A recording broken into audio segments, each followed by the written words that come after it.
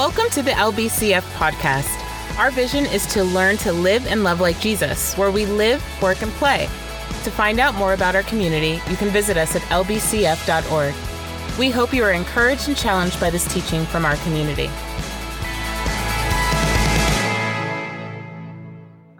Yeah, you guys, we're going to do something really exciting this morning. If you don't know who that beautiful scripture reader was, that woman is Sam Smidt, and she is the operations manager of Long Beach Christian Fellowship.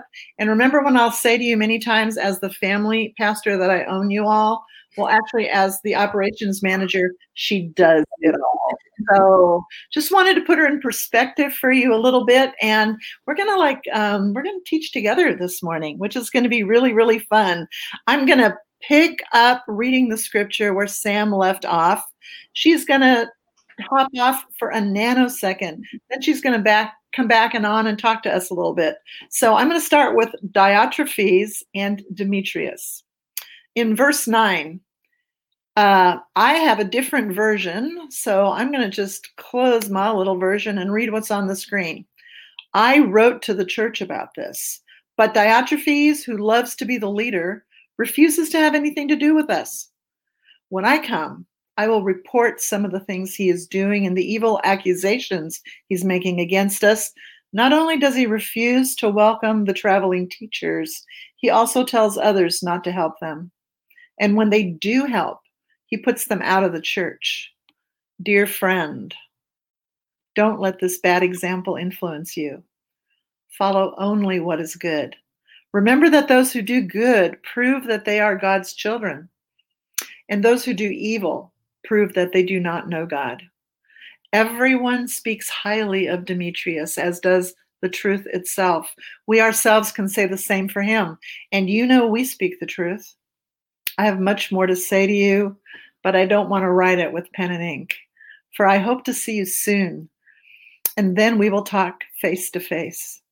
Peace be with you. Your friends here send you their greetings. Please give my personal greetings to each of our friends here. And that is the end of 3 John, that crazy letter. So a couple things that I want to say about that is this letter is actually the shortest letter in the Bible if you were to read it in the original Greek. And there's a lot of support among Bible commentators that even though we see it as 3 John, it was probably the first of the 3 letters that John the Elder actually wrote. And that makes a lot of sense to me because John was, the beloved disciple of Jesus. And he begins in this letter by writing to a specific person, Gaius, and warning about another leader who is not following the Christian way. And then nothing's really happening with those non-followers. So he writes 2 John, and this time rather than writing to one house church leader, he writes to a group of them. And even then, there's still mischief happening in the churches. And so he writes the 1 John to not only a group of leaders, but it's meant to be read to all the churches in the area of Ephesus. This is the way Jesus asks each of us to deal with conflict. Initially, we go to the person and we try to work it out with them. But if there is no resolve, we can, especially if we're part of a church family, go talk to the elders, and maybe the elders will help us in the conversation. And sometimes, if, again, nothing can be solved here, we include an entire community. The problem was that the problem in Ephesus, and the problem in the church today, and the problem always in the entire history of the church, is that the truth is either being added to or taken away. And the truth that John is talking about here is Jesus. Jesus is Christ. Jesus is Messiah. He lived, he suffered, he died, he was buried, and on the 3rd day he rose again. That is the truth that John is defending. It's the truth we're called to defend. So he set out to write this series of letters to rectify the syncretism, adding to, and the deleting. Jesus is not Messiah. There are many gods. So right now, Sam is going to tell us lots of things. Thank you, Barb. I find this letter is really interesting because it's not really about a church that has disagreements about theological understanding, practices, worship style, teaching style. It's a church that's in disagreement about loving those God has given them to love, namely the stranger, even fellow children of God. So what John the Elder is addressing is the leadership flaws of one of the church leaders, Diotrephes. But it does appear to be more widespread in the church, and people are following his example, which we just heard about copy catechists. It's really easy to do that. So I'll be honest, I was reading this story with my spiritual director hat on. So I found myself really having compassion for Diotrephes. When I was reading about how he was acting towards people, it reminded me of this phrase, where is the poop? In the show, I don't know if you've seen this, but in the show How I Met Your Mother, one of the characters, Lily Aldrin, she questions her friend Robin when she starts to share this kind of surface truth about how she's doing with a breakup. But Lily, as her friend, can tell that something stinks about her story. So she asks, where's the poop, Robin? So that reminded me of this too. On the surface, Diotrephes seems like he's just being a jerk or he's evil, but it seems like there's something deeper at play. So where's the poop? This is a leader of a church community that is doing well. So there must be something up for him that is leading to his actions. And if I could guess, I would say the poop is probably fear. Fear of losing power, safety, control, maybe fear of not being enough.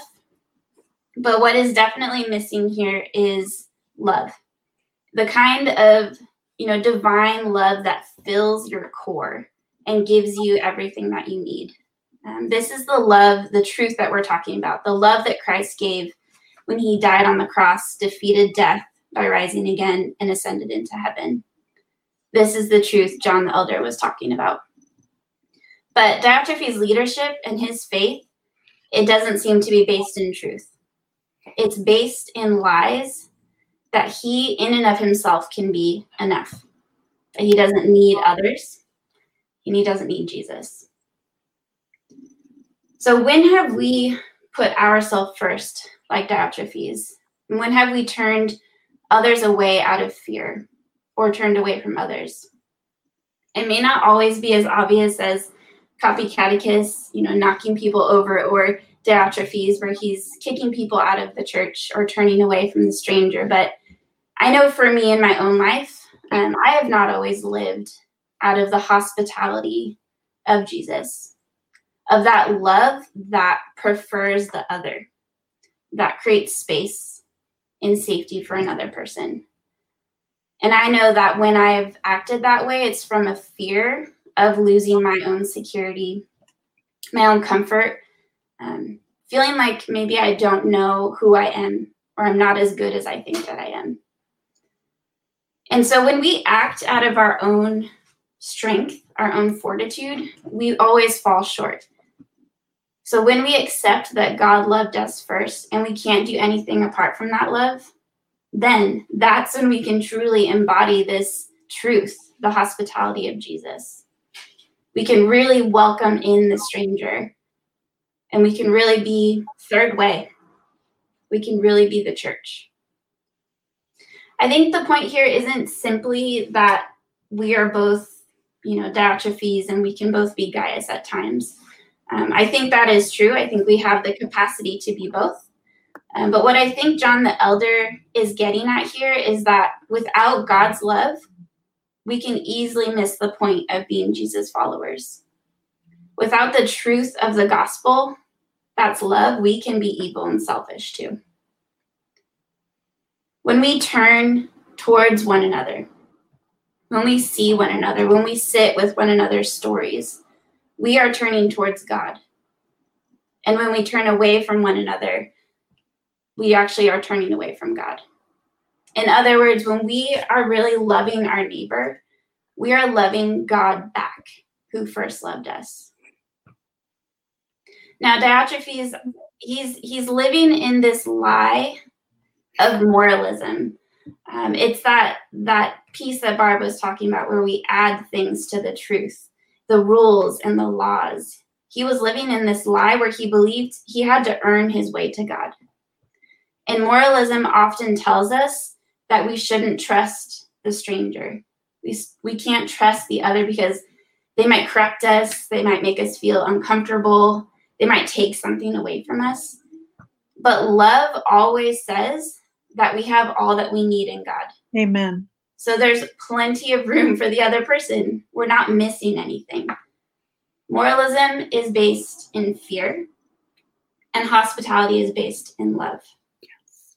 Moralism is based in independence, take care of me and my own. And love is actually based in interdependence. We need one another and we need God. We read in John 15:4 that we're called to abide in that love. So when we abide in the truth that Jesus Christ is love, we produce the fruit of hospitality. It comes out of us, just like the church was doing, like Gaius was doing. But when we write our own truth out of fear, like Diotrephes, we actually produce death. So what does it look like to abide in Christ's love? Practically, what does it look like to live a hospitable life? I'm just going to throw out a couple things, and then Barb's going to take it back. But I think it looks like setting aside time to be with God every day in prayer. He is love, so abiding and spending time intentionally in that love will only produce good fruit. I think it's praying for others' needs. We often use prayer as a way to vent or to get what we need, which is good. God invites us to do that. But I think when we pray for others, we step out of ourselves. Yes. I think it's also reaching out to that person that thinks, looks, acts differently than you to really hear their story with no agenda other than to just love them. I think it's financially supporting others. I think our resources, like we say in our household, the Lord's chips. Our finances, our resources are God's. And we can love him by supporting others financially. And lastly, I think it's living with this mindset, with this knowledge that you are a part of God's kingdom family. You're not in your own little bubble. And so what you do and how you love others affects God's family.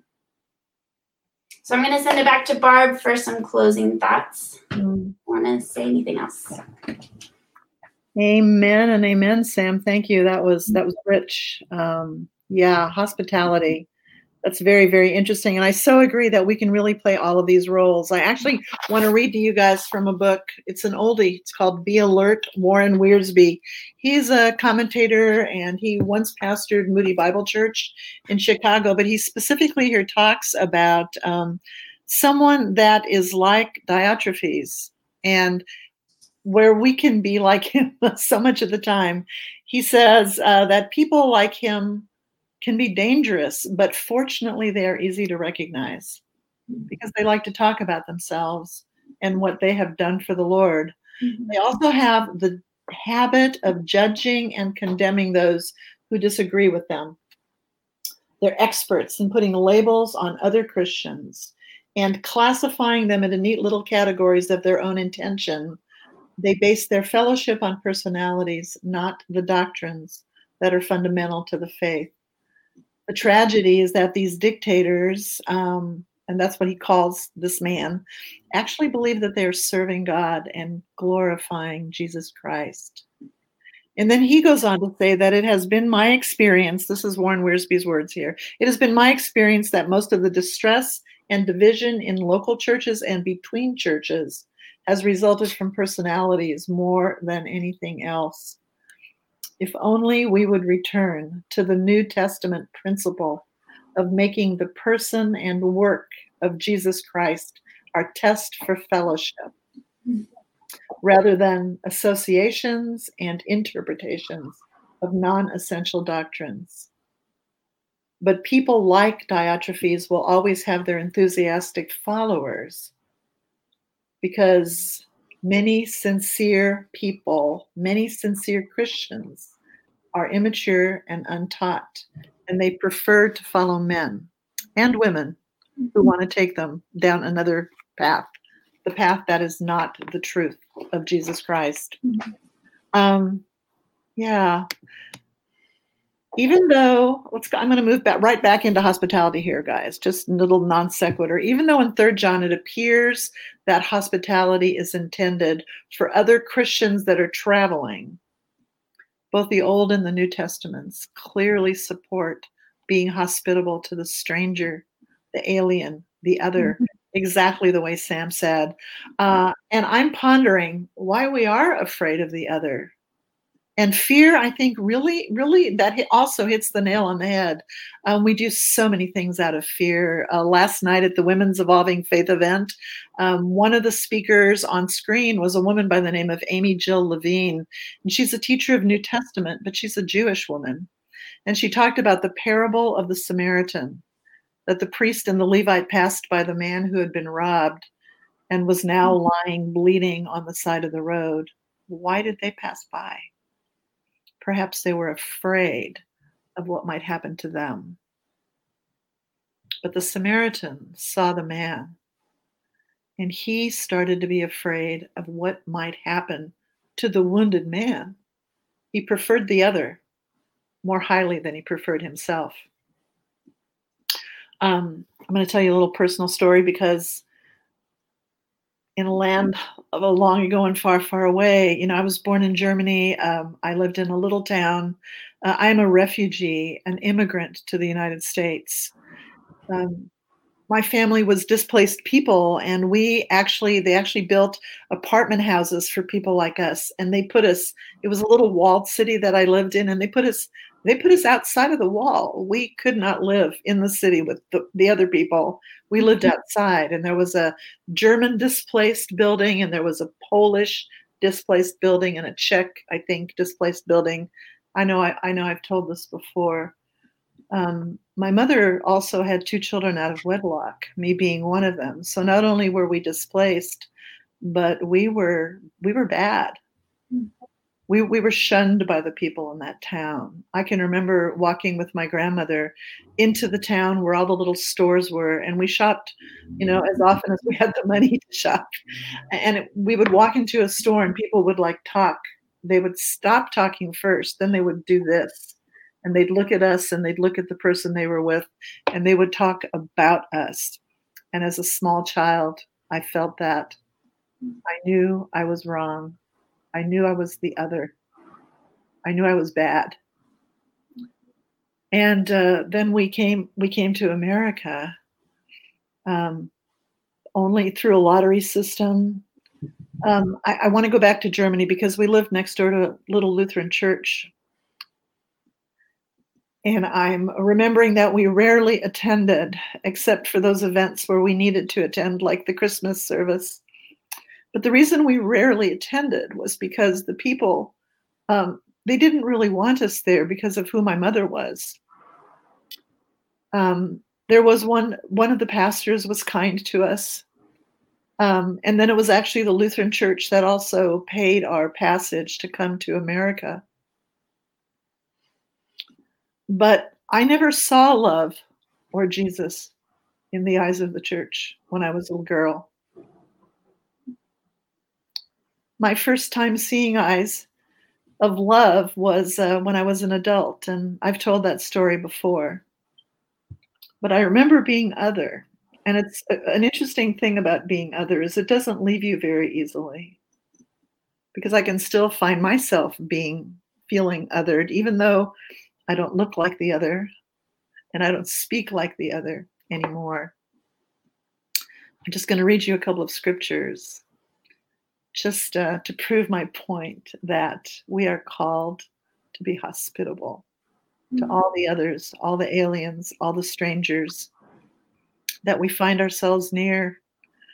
Exodus 23:9, I'm using the Voice version here, says this: do not depress an outsider. Do not oppress an outsider.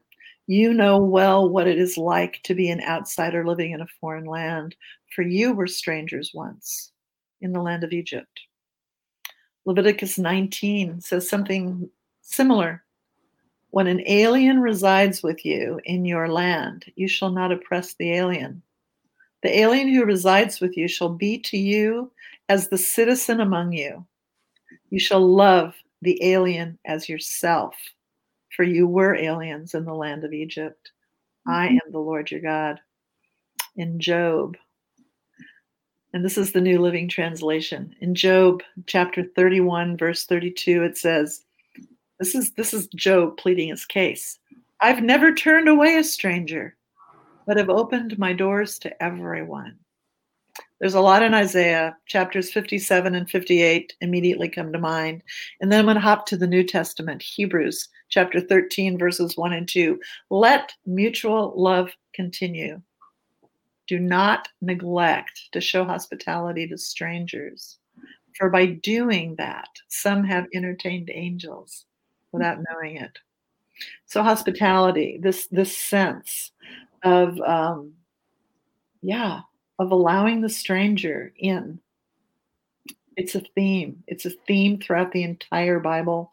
Jesus said it. He talked about it. And I'm going to paraphrase here, but whatever you do for the least, for the other, for the stranger, for the alien, you're doing it as unto me.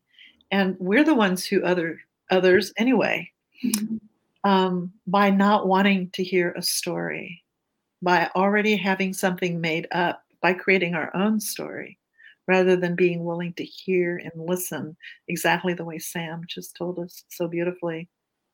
So how are we supposed to be hospitable in the era of COVID? We've actually been talking about it in little bits and pieces in the teachings that you guys, have been listening to. We could make an actual phone call. We can actually call someone. Okay, what that means is that we don't have to look good like we might have to if we think we're going to go on Zoom or even Google Hangout, We can make a phone call and have a real conversation with someone. We can write an actual card and mail it. Mm-hmm. We can bake cookies. And before we eat them all, we can leave them on someone's porch, or we can leave them at a rescue shelter. We can mow our own lawn, because that's loving the other if our house looks neat and taken care of. And there's so many other things that we can do. I always say I'm not creative, but I am creative. And I just want to speak that over each of us. We are creative people. We are good at adapting. So, we can post loving and encouraging notes to people on their Facebooks and their Instagrams. Hospitality. It is the tangible revelation of the love that shows others that we are Christians. And then let's conclude this by talking about money again. Neither Jesus nor Scripture shies away from it, you guys. Support such people. So we give to church communities, we give to traveling missionaries, we give into homeless shelters, we give to nonprofits where we believe in the work that they're doing. John, in these short 5 verses, 15, not 5, asks the house church leader for financial support for the Christians coming through town. This is another principle of Christian life, that we support one another. So many times, I know I'm redundant here, but so many times when I pray, the Holy Spirit will say, everything you need, you already have. Mm-hmm. And that includes financially, you guys. We support one another. We support our church communities. We give gladly for the sake of love. We give sacrificially for the sake of Christ, Jesus, who loved us first. We practice hospitality. especially to the other. I want to ask you, Sam, if you have anything that you want to add or anything that's come up for you that you wish you'd said, because last words. Last words. I like last words. Yeah. No, I think the only thing that has been resting on my heart in studying this letter is that, hospitality isn't just meant for the people that are easy. I think the people that feel comfortable to welcome into our home and open doors, it's not as simple as that. I think hospitality looks like pursuing people, like you said, Barb, reaching out, going outside of yourself to love someone. And oftentimes it's hard when it's people that we don't have the same life experience with. We don't understand where they're coming from. We might disagree with them politically or logically. And those are the people too that we're also called to love and called to be hospitable to. And it's not as simple as just, bring them food or open your doors, but it's creating space within your heart, creating a safe space for that person to feel seen and known. I think that's a spiritual exercise that we can definitely lean on and practice, especially in this season of COVID, of racial distress in our country, in our city. I think there's lots of ways that we can be hospitable with the other. Yeah, that's really beautiful. I'm just thinking about whenever we are willing to lay down the barricades to our hearts, all those things that get in the way, and we're willing to actually trust that God is with us to do those things. Yeah, that's beautiful. And it was fun to do this with you. Thanks. We are going to continue in worship with singing another song with Danny.